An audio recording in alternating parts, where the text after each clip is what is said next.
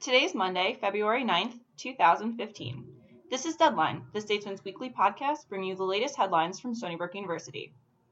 In the next few minutes, you'll hear what's important in news, arts, and sports. Here's this week's Stories from News with Kelly Zegers. A Stony Brook University alumna is suing the university for how her complaint of sexual assault by another student was allegedly handled. The lawsuit was filed January 23, 2015. The plaintiff is also suing her alleged assailant, who is still a Stony Brook student. The plaintiff alleged that she was sexually assaulted by a male student in his dorm room in the early morning hours of January 26, 2014, after a party in West Apartments. She also alleged that the man switched her mixed drink with straight liquor, causing her to become deeply intoxicated. The complaint says that after the two kissed and the plaintiff tried to stop the encounter from going any further, the defendant allegedly overpowered her. The plaintiff reported the incident to the University Police Department, where she was allegedly told her case would not be viable.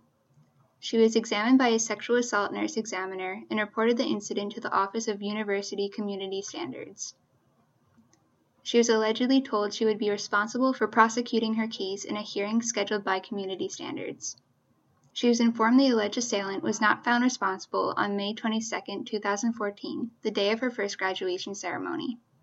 The complaint says the plaintiff filed an appeal and alleges she did not receive a significant response or further steps from Community Standards.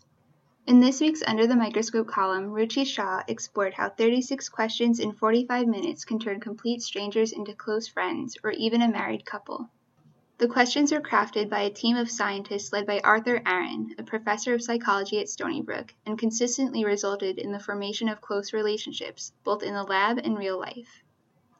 The key is a gradual increase in the personal nature of the questions. They are divided into 3 levels, with the first being more superficial than the third, which has the most probing questions. Aaron said the goal was to create feelings of closeness quickly by speeding up the process that people normally go through to form relationships. His research and that of others show that it's important for people to feel that they have things in common to feel close. Aaron's team put the questions to the test 10 years ago in freshman seminar classes at Stony Brook, resulting in close relationships and more positive attitudes towards the race between partners. Now over to arts and entertainment with Giselle Barkley. The Stony Brook dance team specializes in poms. No, not like the palms on your hands, but pom-poms. The team took 5th place at national championships in the pom category 2 weeks ago. This is a complete 180 for the team.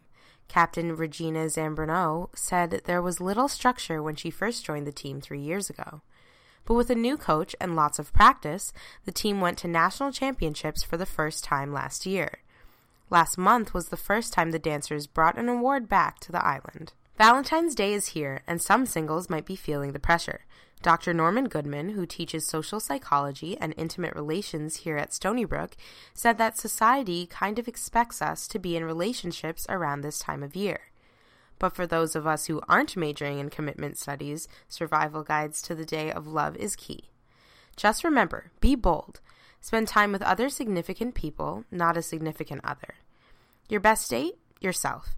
And stay on the sunny side. It's just one day. That's it for arts and entertainment. Now over to sports with Joe Galotti.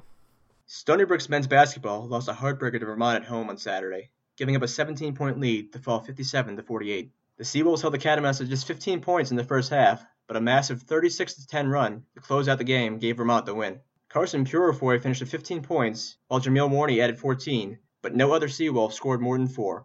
Women's basketball managed to win their matchup with Vermont this week, topping the Catamounts on the road 74-62. Corey Bain-Walker and Sabri Proctor each shot 23 points, while Krista Scognamiglio added 15 points.